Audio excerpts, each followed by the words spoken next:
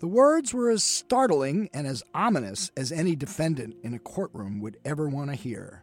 I cannot hide my disgust, my disdain for this criminal offense. So spoke U.S. Judge Emmett Sullivan this week as he excoriated President Trump's former national security advisor, retired three-star General Michael Flynn. When he entered the courtroom that day to hear the judge pronounce his sentence, Flynn had every reason to believe he would get off with no jail time for his admitted crime of lying to the FBI about his conversations with the Russian ambassador in December 2016. But Sullivan, a judge with no patience for government misconduct, would have none of it.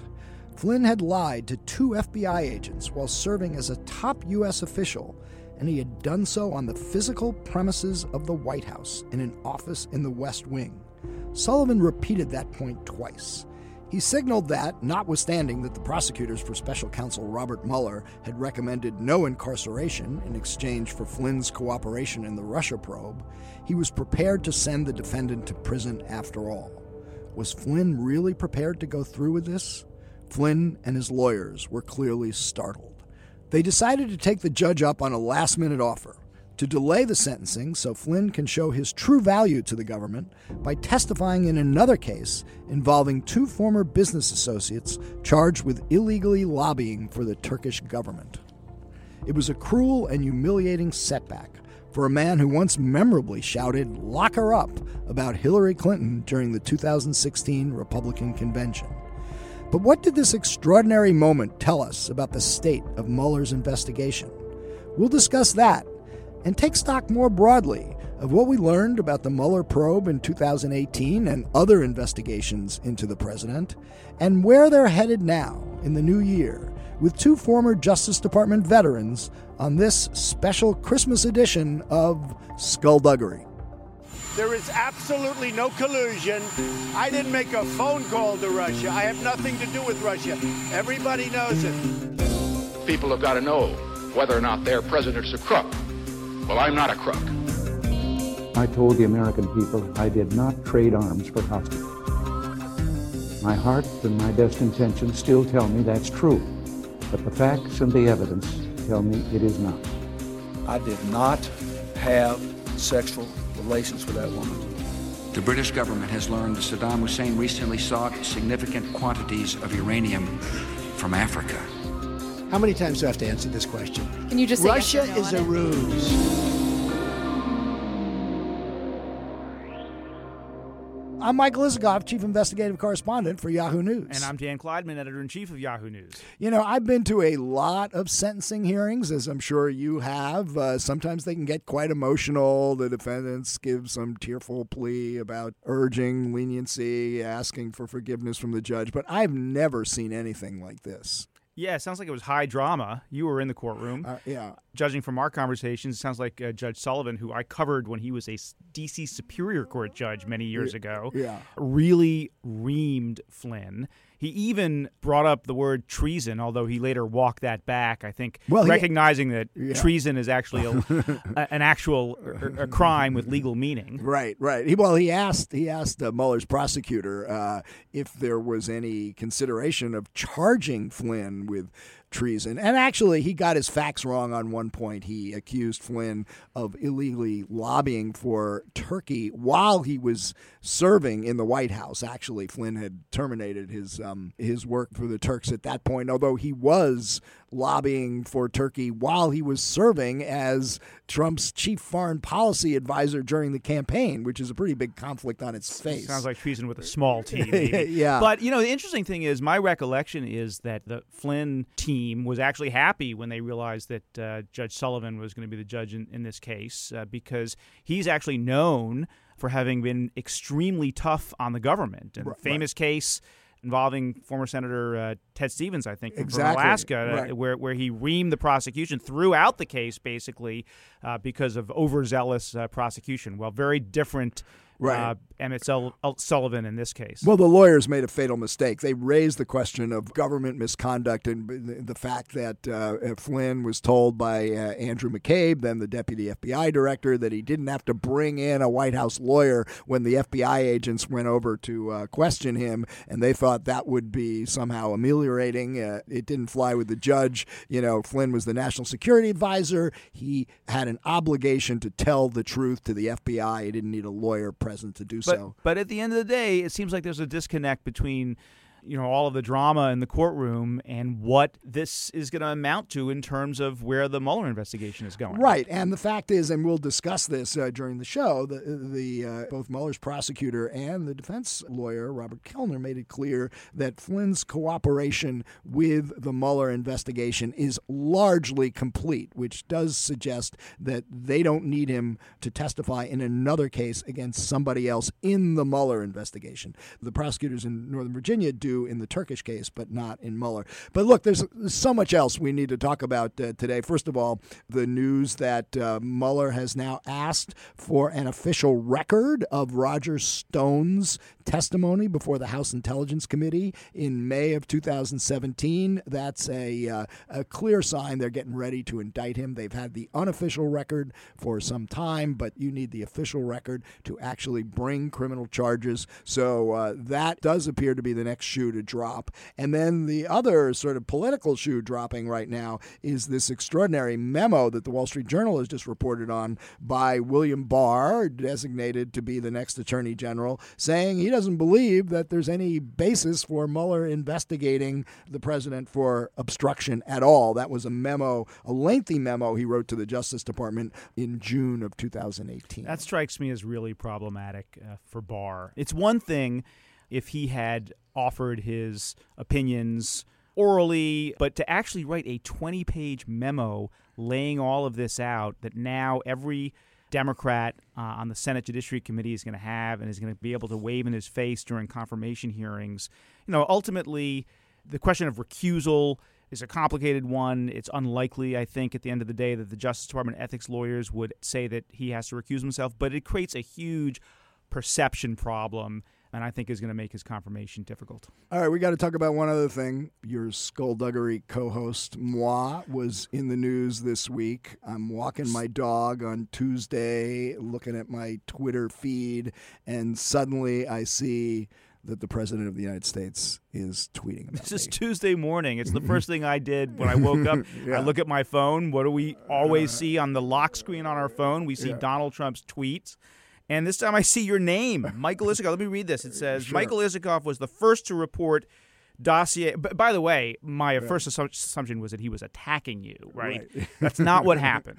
Okay, so Michael Isikoff was the first to report dossier allegations and now seriously doubts dossier claims. The whole Russian collusion thing was a hoax. And then he goes on and he'd already used up all of his characters. In the next tweet he says, will never be proven and are likely false. Read the next line. Thank you to Michael Isikoff, Yahoo, for honesty. So you get a lot of praise on Twitter. Yeah. You get a lot of praise for all the good work that you've been doing. Yeah. This is probably the unlikeliest source of praise that you have ever gotten in your life. What was it like? And got me no end of grief, by the way, in the Twitterverse, which suddenly I'm being attacked for being a slaven booster of the president, defender of the president. I saw someone tweeting, Isikoff, stop obstructing the investigation. Maybe they think Mueller should come after you. So let me clarify for these skullduggery Wait. You're about to say that Donald Trump tweeted something out of context? Well, sad to say, our president was not being completely truthful about what I actually said, or he didn't read what I actually said. This was a very good podcast interview, by the way, with a guy named John Ziegler, who's associated with Medialite. We were talking about the investigations in the president, something we talk about all the time, and he asked me about the Steele dossier. And what I said is that some of the more sensational allegations in the Steele dossier have not borne out and are likely to end up false. And I was speaking specifically about two. I raised the infamous P-tape, which we have discussed before on this show, and the fact that Steele himself in Russian Roulette, the book I wrote with David Korn, is quoted as telling others that he believes it's really only 50-50, which is, a pretty good sign that the guy who put it out there in the first place really isn't quite sure it's true, and his faith in it has faded. But the other one is the claim that Michael Cohen went to Prague to meet with Russian agents to discuss paying off hackers who were hacking into Clinton emails, and which appears to be false. Making the fact that not only has Michael Cohen consistently denied that both before he was cooperating with the Mueller investigation, but also through his lawyer Lanny Davis after he was cooperating, and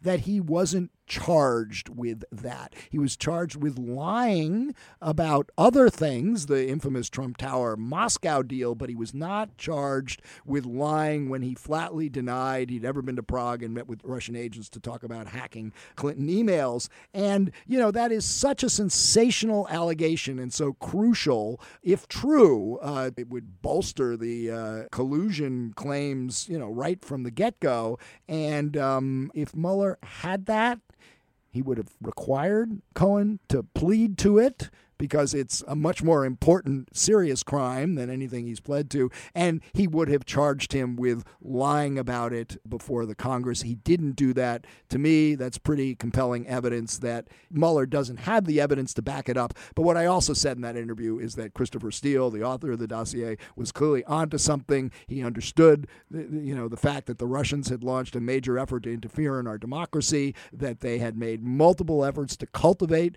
people inside the Trump campaign, and that there was contacts that were concealed from the American public. So I wasn't backing away from anything or intending to exonerate the president on any matter. And in fact, what you said in that podcast is what you have been saying all along on this podcast and in other interviews. You've been appropriately skeptical of the Steele dossier. Of some aspects of the Steele some aspects of the Steele dossier. Right. And, that report was never considered finished intelligence. It was always, somewhere between raw and partly cooked. Well, raw intelligence is sometimes is a fancy way of describing uncorroborated gossip. Right, times, and some of it and a lot of it has been corroborated. But some of it But my point is, you have not changed your positions. You're an equal opportunity abuser, and I always call you. And there are going to be people on both sides of what is a huge partisan divide over this investigation, who are sometimes going to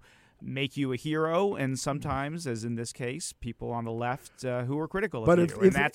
If the president's tweets bring more listeners to skullduggery, he will have served an important public service. So hats off to President Trump. Let's get on with the show.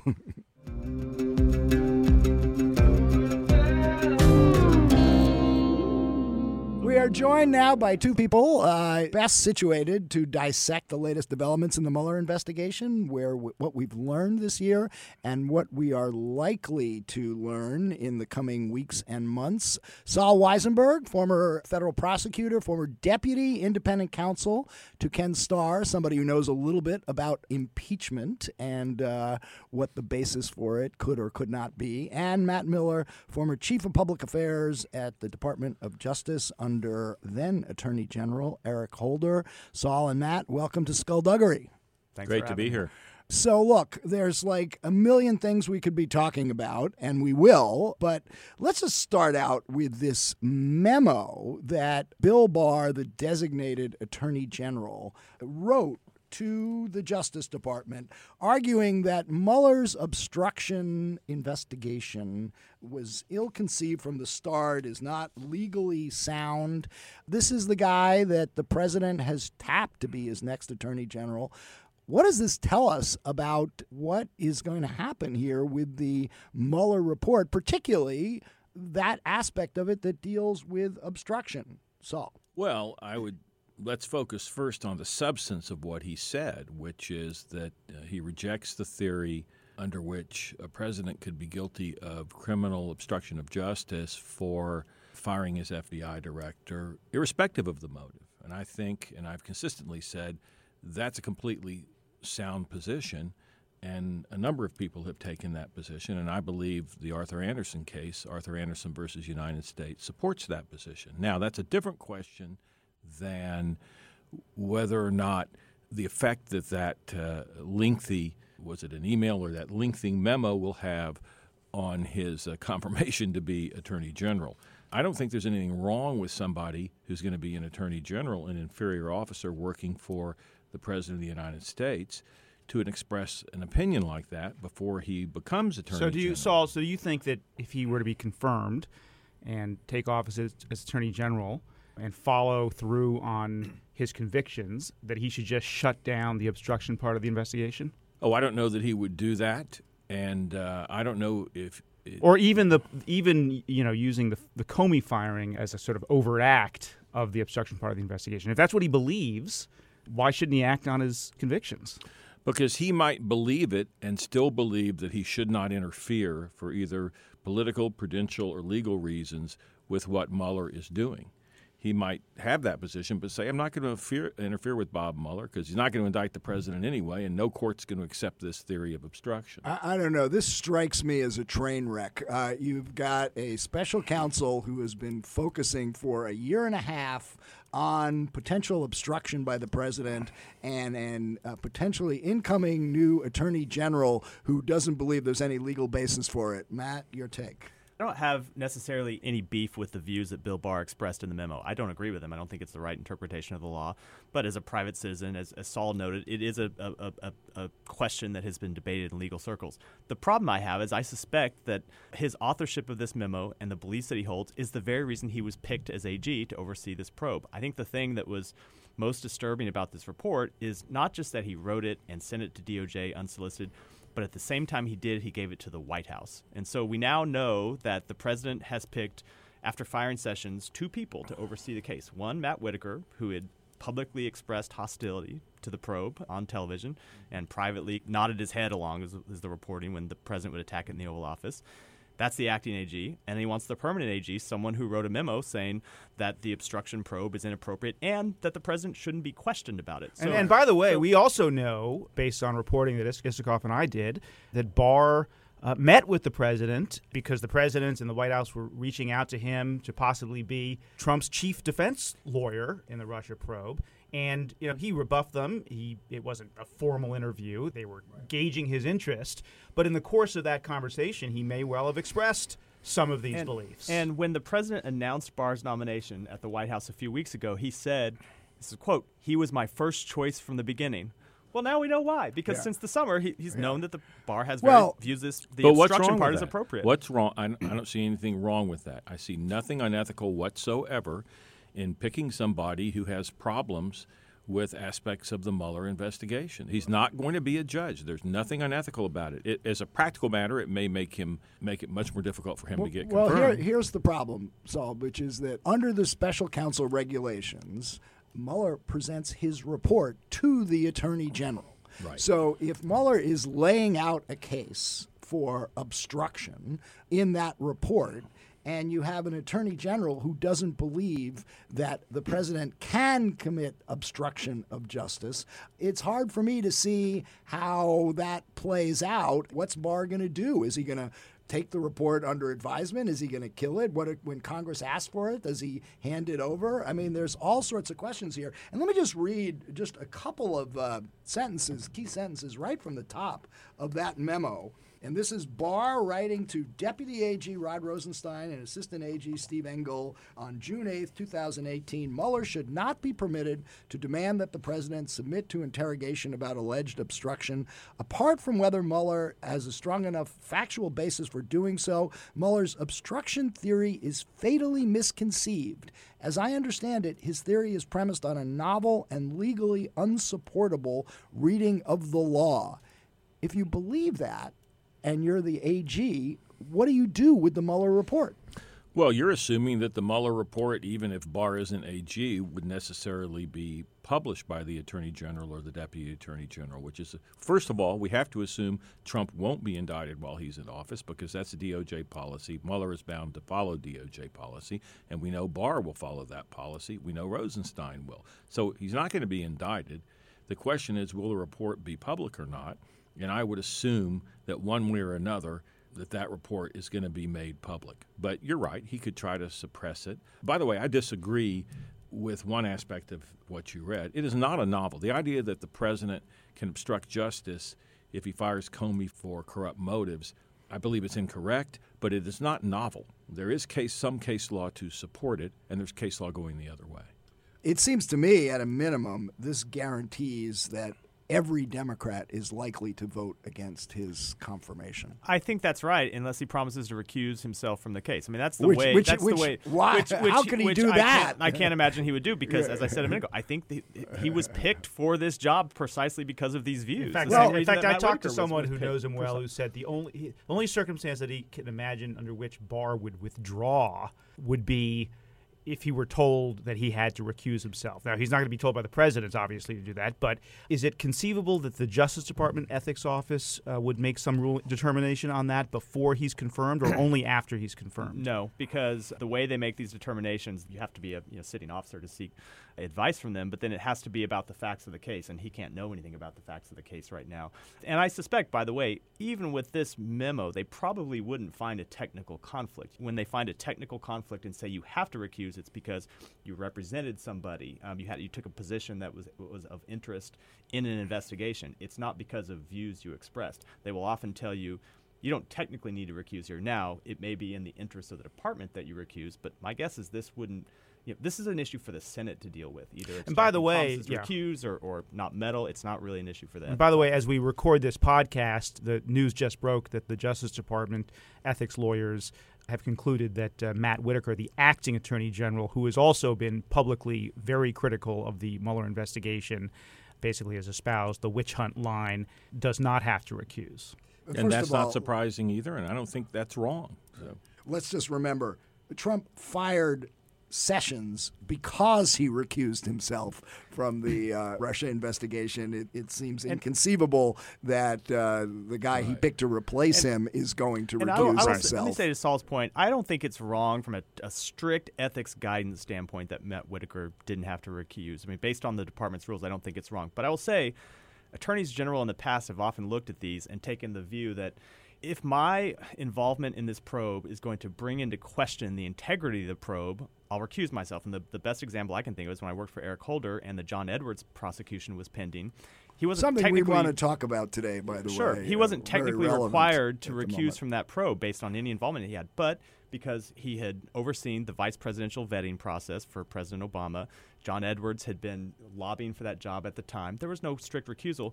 Holder took the view that my involvement in this will bring the department's integrity into question. So I'm just going to take myself completely out and leave it to someone whose integrity isn't questioned. So but be careful but before you leave this issue, President Trump should be careful what he asks for. Barr is a very strong figure.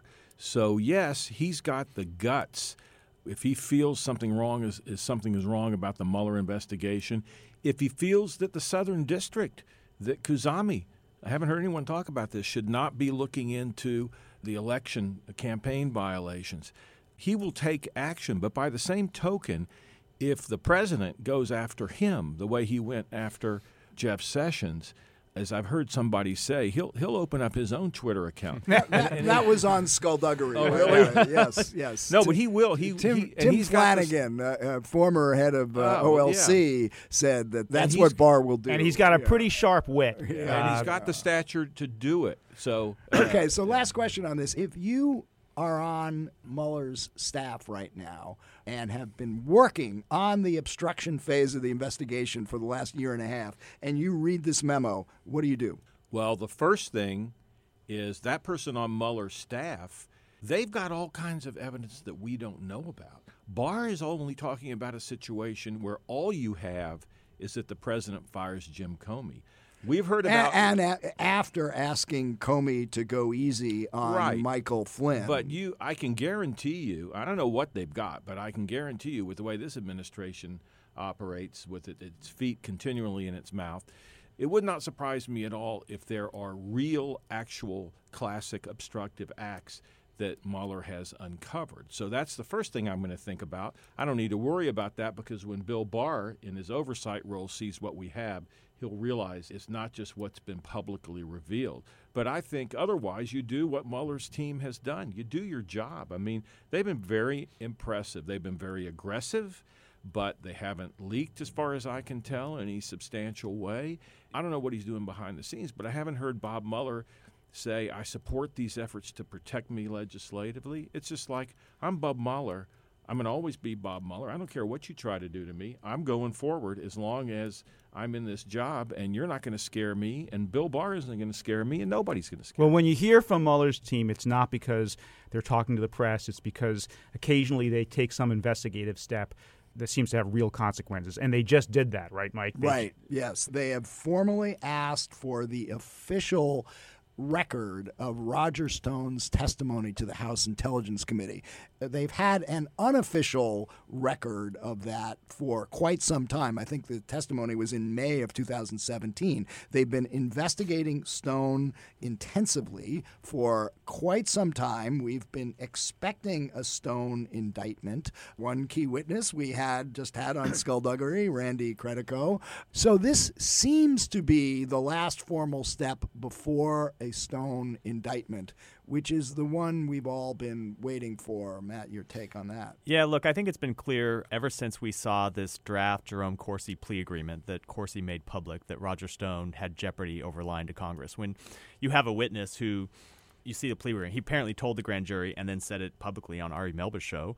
Roger Stone and I cooked up this cover story for him to take to Congress and tell Congress. When you see a witness say that, it's pretty clear. It's to blame it on the comedian Credico, right? That's right. That was the back channel. That's how Stone knew that WikiLeaks was about to dump all these emails damaging to Hillary Clinton. So when you see a co-conspirator saying, we cooked up this cover story for Roger Stone to tell to Congress, you can bet pretty safely that a charge for Roger Stone lying to Congress is coming soon. I think the big question is that the only charge that Stone is going to be hit with, or is there something else? You know, they've got this chain of custody of the information about the WikiLeaks dump that goes from Corsi to Stone, and does it go from Stone to the president? Does Mueller know what happened around that? And does he get charged with something else other than lying to Congress? Right. It seems to me that if it's just lying to Congress and you can't prove an underlying crime that Stone really was in communication with somebody in WikiLeaks and really did have the advanced knowledge,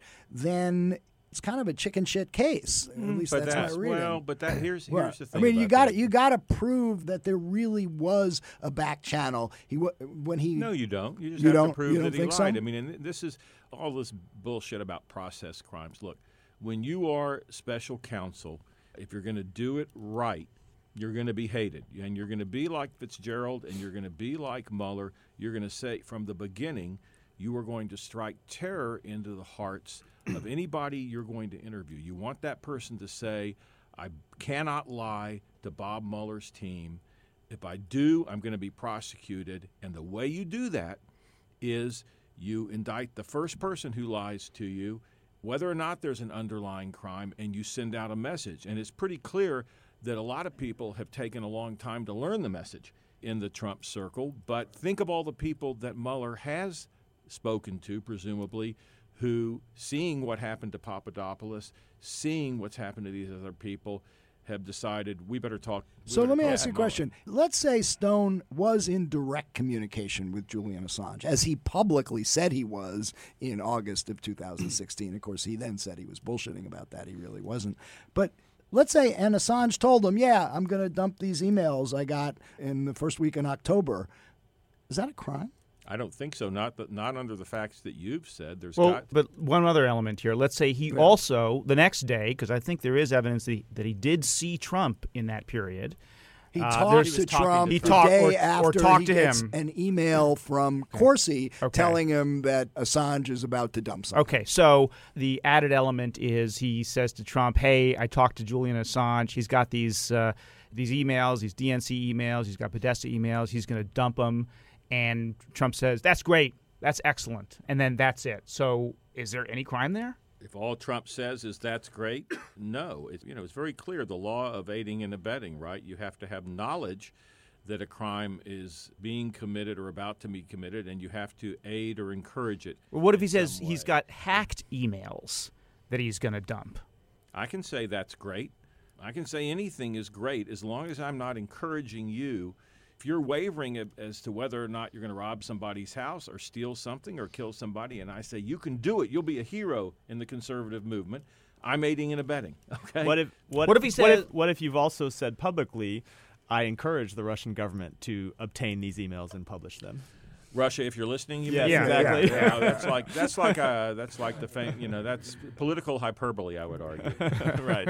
But I mean, if it's a serious conversation, if Trump says in some way, let's go and encourage that, it's just like if on the airplane when they were coming up with the BS explanation for the Trump Tower meeting, if Trump had said, and they came up with a false story, if Trump had said, now going forward, this is going to be our story to everybody. I want this told to the Mueller people and crime, right? But if it's just, this is another one of my lies, not a crime. Yeah, well, look, let's remember, we all published, wrote about, discussed the State Department cables that WikiLeaks released.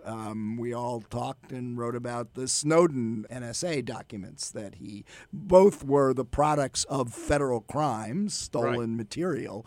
And a lot of people said, great, I'm glad he published it. Right. To me, it only becomes a crime, the underlying crime, if somehow Stone knows that these were the Russians who did this and then either encouraged it or told Trump about it, and then they lied about it. Obviously, the details matter a lot, but as long as you have the cutout of WikiLeaks, which presents itself as this transparency organization, didn't do the hacking itself. We know from Mueller's indictment they got the emails through Guccifer 2.0, the online Russian persona. We don't know that Assange knew that Guccifer was a Russian agent. It's really hard to sort out, to identify what the criminal conduct is. That's right. And one thing to Trump's advantage, given the incredible aggressiveness with which Mueller has pursued the case and indicting anybody who lies and they can prove it, if at the end of the day there is no criminal collusion case, nobody will be able to say it's because Mueller didn't investigate it thoroughly enough, because he has. So let's talk about that, because it seems to me we've now had the sentencing of two of Mueller's key witnesses. Michael Flynn, extraordinary sentencing hearing before Judge Sullivan this week, in which basically Sullivan reamed out and dressed down Flynn, unlike anything I've ever seen in a sentencing hearing, and the sentencing the week before of Michael Cohen. And to me, the most significant part of this in terms of trying to figure out where Mueller is headed is the fact that we had them at all. Usually you don't go to sentencing with a cooperating witness until that witness's cooperation has completed, including testifying against anybody else who the prosecutors might bring a case against.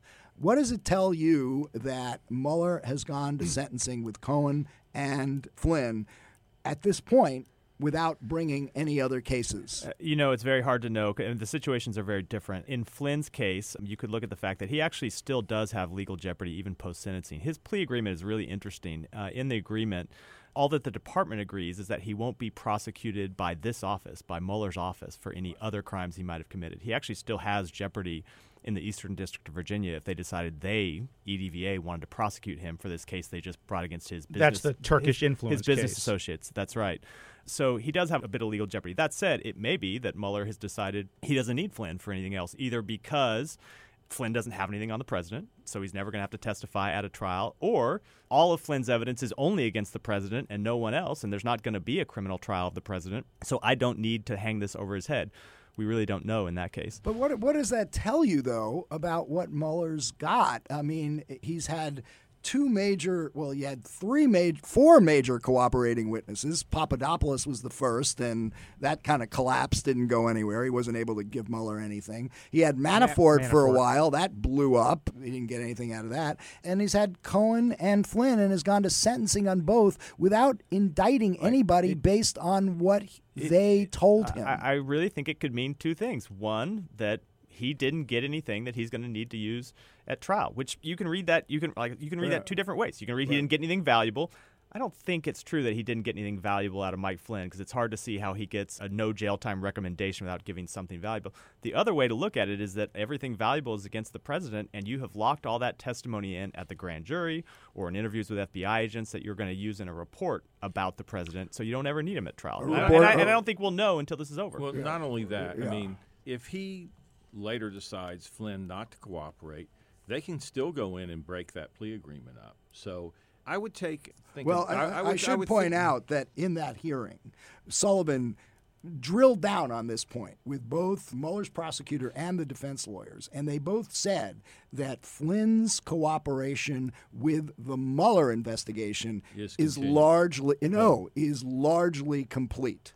And in fact, Flynn's lawyer went even further, Kellner, and said it's almost entirely over. And Mueller says, which is different perhaps than the Eastern District case where it may not be complete. But Mueller has said, but the fact is, you can break a plea agreement if the party doesn't cooperate after the person has been sentenced, number one. And number two, keep in mind, I understand they could have charged him with other things, but his guideline range, based on everything we've seen, his sentencing guideline range would have been very low. Let's face it, he's at a level 4, so it's 0 to 6 months.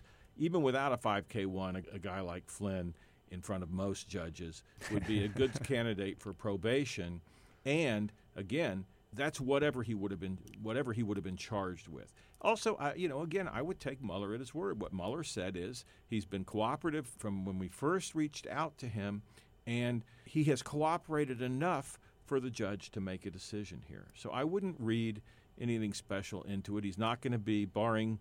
The question is, if you were on Mueller's staff and you had a witness like Flynn and you intended to use him as a witness in another case against somebody else, would you go to sentencing with that witness before witness had given his or her testimony? It happens more than you realize. Yes, Sullivan said it was rare in the typical situation. The client wants to wait. The defendant wants to wait until he can say, "Look at all I've done to cooperate." But I wouldn't consider it rare. It's the minority. It happens in a minority of cases, maybe 20-25% of the cases. Sometimes these people just want to be sentenced. Can I add that this case is not normal at all? Mike Flynn has been out of work for over a year and a half now. He's had to sell his house to pay his legal bills. He can't really start working again until his sentencing is done. That's a really good point, and Cohen made the same point. You can see why he wants this over with. Right, and Cohen doesn't remember, unlike Flynn, Cohen doesn't have any kind of a 5K1 downward departure agreement, and Cohen in his sentencing memo said we could wait, but he's got to earn a living, and he wants to, if he's going to have a sentence, he wants to get it over with. Do you think Mueller has got a case where he's going to use Cohen as a witness? Mueller? I don't know. The SDNY? Well, SDNY. Let's get to that, because we're pretty deep into this conversation, and we've talked about basically a sliver of the investigations swirling around Donald Trump. There are about 90 of them, as far as I can tell. The Washington Post did a story recently that said basically every organization that Trump runs or has run over the last 10 years is under some kind of investigation, including most recently the inaugural committee, $107 million raised, and lots of questions about where that money went. There's tax investigations into the Trump organization. There's just a ton swirling around. I want to know from both of you guys, at this very moment, based on everything we know, where do you think Trump has the most legal or criminal exposure?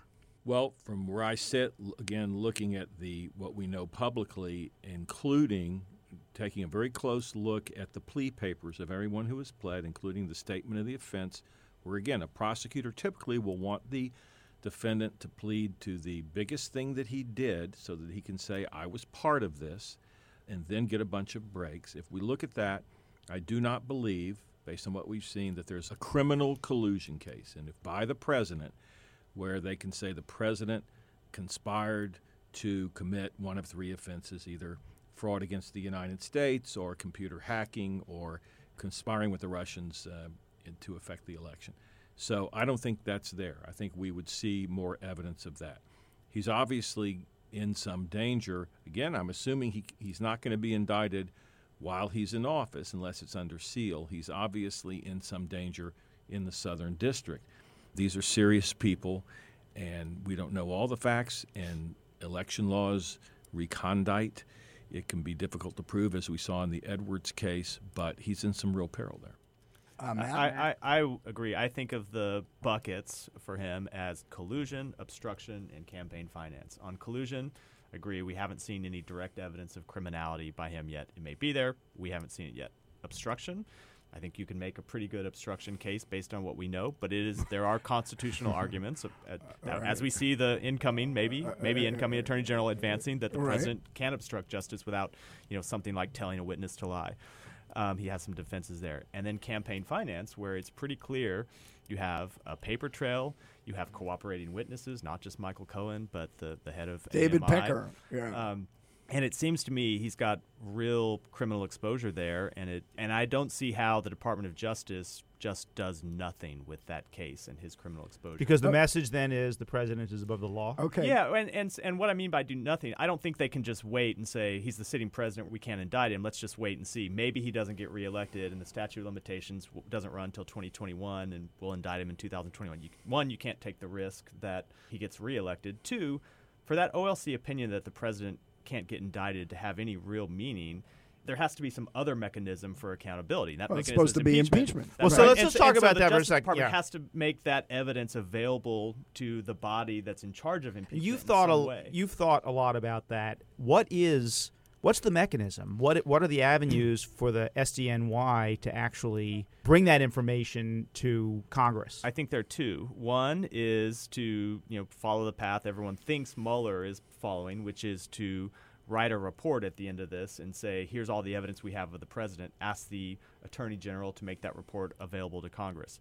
That's tricky, obviously. The Attorney General might say no. The President might order the Attorney General to say no. It's very difficult. But there's there are specific regulations in the special counsel rules that require that, but not for the SDNY. It's uncharted territory. The department doesn't typically write reports at the end of criminal investigations. You either indict or you don't. You don't write a report. You don't hold a press conference, as Jim Comey did, I think, mistakenly. So I think the other path is they bring further indictments in this case, and those indictments lay out all the evidence. And you can see from looking at the Cohen plea agreement and the AMI non-prosecution agreement where those indictments might come. There is another executive at the Trump organization that approved the reimbursement of Cohen. It's Executive 2. Executive 2. We don't know who that is. Presumably that's one of his sons. We don't know that, but it's whoever Saul Eisenberg worked with. Or his daughter. Well, she was gone. It was in 2017. Okay. And Wait, with who worked with? What's that? I Saul thought Weisenberg, the No, that's me. Yeah, right. wait, because we could have some news here. Excuse me. Sorry to put you in the. I was getting excited. Is it Alan? We have a Weisenberg. subpoena for you, Yeah. Mr. Weisenberg. Alan. Excuse me, Alan. Alan Weisenberg. Iceberg Goldberg. Yeah, that's right. Yeah. Sorry about that. Right. So, and then the other obvious way to do it is to indict the Trump organization. Right. I mean, the Trump look, if you see AMI taking a non-prosecution agreement here, why would you not think that the Trump organization either has to plead guilty to a crime or face indictment? And the evidence as laid out did identify all sorts of chicanery in the bookkeeping, in the way the payments to Cohen were recorded as a legal retainer. This is to compensate him for his work paying off Stormy Daniels, and also, I think, IT expense, which was completely bogus. Right. But don't forget the court of public opinion. You're talking about on all of this stuff, you're talking about what the Saturday Night Massacre had an effect. It began the downfall of Richard Nixon. If, for example, Bob Mueller writes a report and Congress asks to see it and Bill Barr says no, that's going to have an effect. That's going to affect public opinion. That's going to be a constitutional crisis. So the stuff is going to come out. This cumulative effect of every day you open the paper and there's a new investigation or a new charge, we're already seeing that have an effect. But I want to drill down on something on the campaign finance issue, because the one precedent for the Justice Department bringing a case like this was John Edwards, in which they charged him with illegal campaign expenditures to pay off the woman with whom he was having an affair and who fathered his child. Now, Matt, you were there when the Justice Department made that decision, which was quite controversial at the time. Tell us what you recall about the back and forth about whether to bring that case against John Edwards. Yeah, it was a shitty case from the beginning. The department didn't really have any good witnesses. The two people who had financed the entire thing, one was dead, one was 100 years old and couldn't come testify. But the political circumstances inside the department made it very hard to not let a prosecution go forward. You had a holdover U.S. attorney in North Carolina, now a congressman, who had been investigating the case in the previous administration. He was held over. George Holding. George Holding. He was allowed a good guy. Yeah, he was allowed to stay on for a while to oversee this investigation. And you had the criminal division took part, but it was really the U.S. Attorney's Office in the lead. They were both recommending prosecution, the criminal division and notably the U.S. Attorney. And Holder was recused, but I think there was a sense at Main Justice that this is a shitty case. It's probably not going to win at trial, but we can't say no. But what about the legal basis for us? Does a payment, a hush money payment, if that's what it was, to a woman to silence her during a political campaign, does that add up to a campaign expense that had to be reported to the FEC? Two things: the law and the facts. The law in that case, you said it. That's right. Key. The judge in that case, what he found is that the jury only had to find that it was one of the reasons they made this expenditure. Right. Well, that's what the judge found. I'm just talking about within the Justice Department. But it's really significant because what Rudy has been arguing is if they were making these payments to avoid embarrassment to his family, then it wasn't a campaign. It wasn't campaign finance violence. The judge in that case said no, it could be for multiple reasons, but as long as one of them was to hide it from. So he validated that he theory validated the of legal prosecution. He validated the legal theory. Did everybody theory, at the Justice Department buy into that theory? Yeah, everyone bought into that theory. What we thought was that the facts in the case were so horrible that they wouldn't find keep the in jury mind, wouldn't find and keep somebody in mind, guilty. This is something there's so little historical memory in Washington. What I remember about the John Edwards prosecution is I'm certainly identified as a conservative, and I went on the Today Show and attacked the prosecution, even though I'm not an Edwards fan. And I think of people like Elliot Burke, who's a well-regarded election lawyer and ethics lawyer in Washington. I'm not aware of any prominent Republican who supported the prosecution of John Edwards, and partly because they were operating under a theory that had never even been considered a campaign violation, much less a criminal violation. But keep also in mind, and I'm not an election law expert, it's an arcane area of law, but Matt made a good point. The facts of every case are different. If we believe what some of the stuff we've seen in the American media or the Pecker non-disclosure agreement, you're talking about people who sat down at the beginning of a presidential campaign and came up with this agreement on how we're going to kill any stories. That's a bad fact. Right. A lawyer would call that a bad fact. And the president says, what can you do to help my campaign? Right. So it's all going to depend partly on the facts. But there are two big legal issues as I understand them. One is, as Matt pointed out, is it a personal expenditure or a campaign expenditure? And the other element is, which we've seen some recent stories on this, on what Trump knew about election law, is it's a willfulness requirement. For it to be criminal, the defendant has to know he is violating the law. And so those aren't a cakewalk, even if you have good facts. I mean, listen, the question I've asked before on this show is if he had reported on his FEC report $130,000 hush money to former paramour or alleged former paramour, would the FEC have allowed that as a permissible use of campaign dollars? Probably. Yeah, you think so? Yeah, is there any precedent for them doing so? Well, no, because look, most people operate with some sense of shame, right? Most people wouldn't. Well, they would say legal expenses. Yeah, that's right. But there's that. There's a lot of stuff that's run through legal expenses on FEC reports. Yeah. But look, here is the thing. Does anyone really buy that? Would anyone really buy that Trump was doing this for any purpose other than the campaign? Do you think Trump was trying to hide from personal embarrassment? Donald Trump, who's cheated on all of his wives, has bragged about cheating on all of his wives, was doing it for some reason other than the campaign. I mean, there are a lot of really bad facts for it. I don't know about that. I mean, it's a bad fact that you're doing this right after your child is born, but still, it's a bad fact that this is all done, appears to be done at a time at the beginning of the campaign where it looks like it's a campaign-related activity, and that doesn't look good. And that's what's so fascinating about a lot of things that Trump is being investigated. So how important is the willfulness piece of this? So it's not enough. It's not a crime right. if it's not willful. Right, and so it's not enough that if there's lots of evidence that Trump knew he was doing this to affect the outcome of the election. That's not enough, because I think one of Trump's main defenses here is he's putting it on Michael Cohen. Cohen was my lawyer. He was my lawyer. He's supposed to tell me if there's something wrong with this. Exactly. All you need is one conversation where Cohen or somebody else said to Trump, and I'm not sure there is such one, is we're doing it this way so that we don't have to report it as a campaign expenditure. I mean, you can infer willfulness from all of the facts, but still the person has to know that he's violating, in some sense, violating a legal obligation. I agree with you. In one sense, the Pecker meeting early on is the most problematic for him. The fact that they were talking right at the start of the campaign about how they were going to kill stories about women that could be embarrassing to him. And, my takeaway from this is the investigations into Trump all began, at least we first learned about them in the context of the Steele dossier, which made the allegation that the Kremlin had a sexual compromise on Trump. The truth may end up being that it was actually the National Enquirer that had the sexual compromise on Trump, and he actually conspired to conceal it. I hadn't heard that. Well, you just did.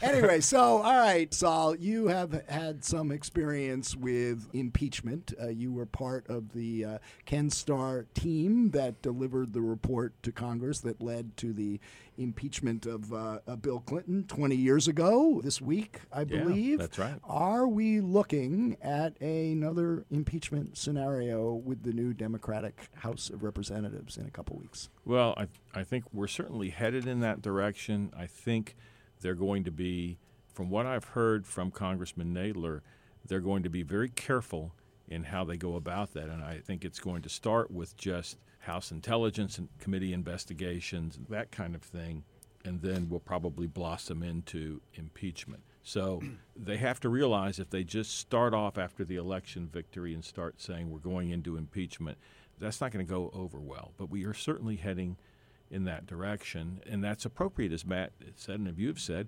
If you can't indict the president, the constitutional mechanism is impeachment.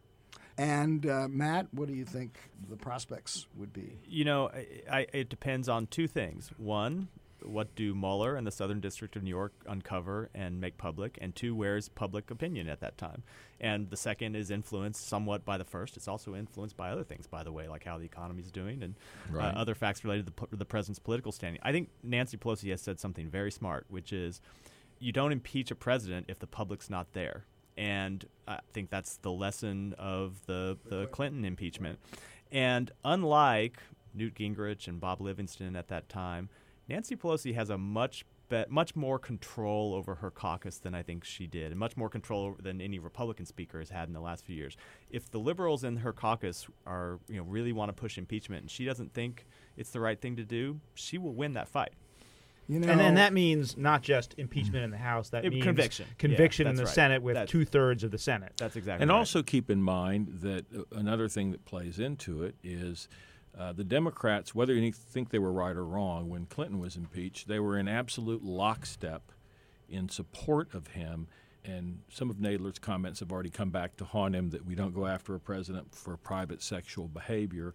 So that's going to play into it as well. And remember, whatever else you did or didn't have in the case of President Clinton, there's really no question that he lied under oath in a civil rights proceeding in the Paula Jones. Whatever you think about the grand jury, he lied in that on two key points: on whether he was alone, remember being alone with Monica Lewinsky in the sexual relations part, and that he obstructed justice, not only in the lying, but in the gifts, the retrieving of the gifts, the conversations he made to Betty Curry. Now, people denied it at the time, but there's no question that happened.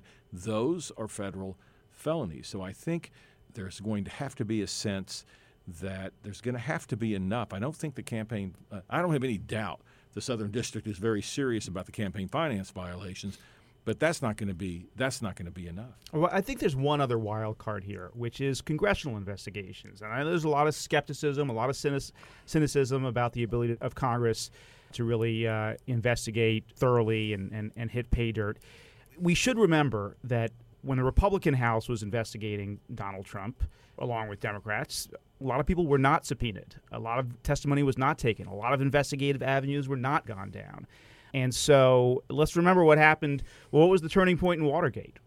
Isikoff, you're a student of scandals. Turning point was Alexander Butterfield revealing a taping system. We're not going to find a taping system, I don't think, although Donald Trump does have a proclivity for taping, and so did Michael Cohen.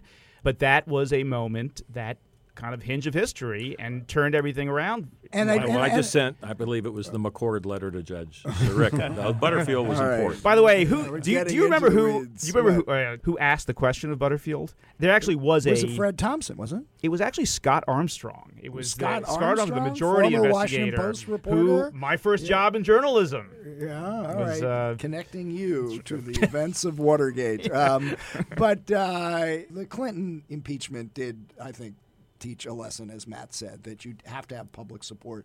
You know, we have a Senate. We don't need no stinking public. All right. You know, you have a Senate with 53 Republicans, even more committed to Trump than they were in the current Senate. So it does make it a very difficult scenario to see how impeachment plays out. But I agree on one point, which is that Congress has an important role to play, which they've abdicated. We've had no public testimony from any of the key fact witnesses. We're near 2 years into this. It was January of 2017 that both the House and Senate said they were going to investigate the Trump campaign and any links to the Kremlin. And 2 years later, none of the fact witnesses have been brought up to testify in public before the TV cameras. I can't imagine that this is going to go on much longer, that we will have to see those hearings pretty soon. Yeah, I think that's absolutely right. And it's not just in these cases, by the way, but this administration has been filled with scandal. Not just, Trump scandals make all the news, but you have scandals at the EPA, at Interior, at HUD, over and over. And none of those have really been investigated in a serious way by Congress.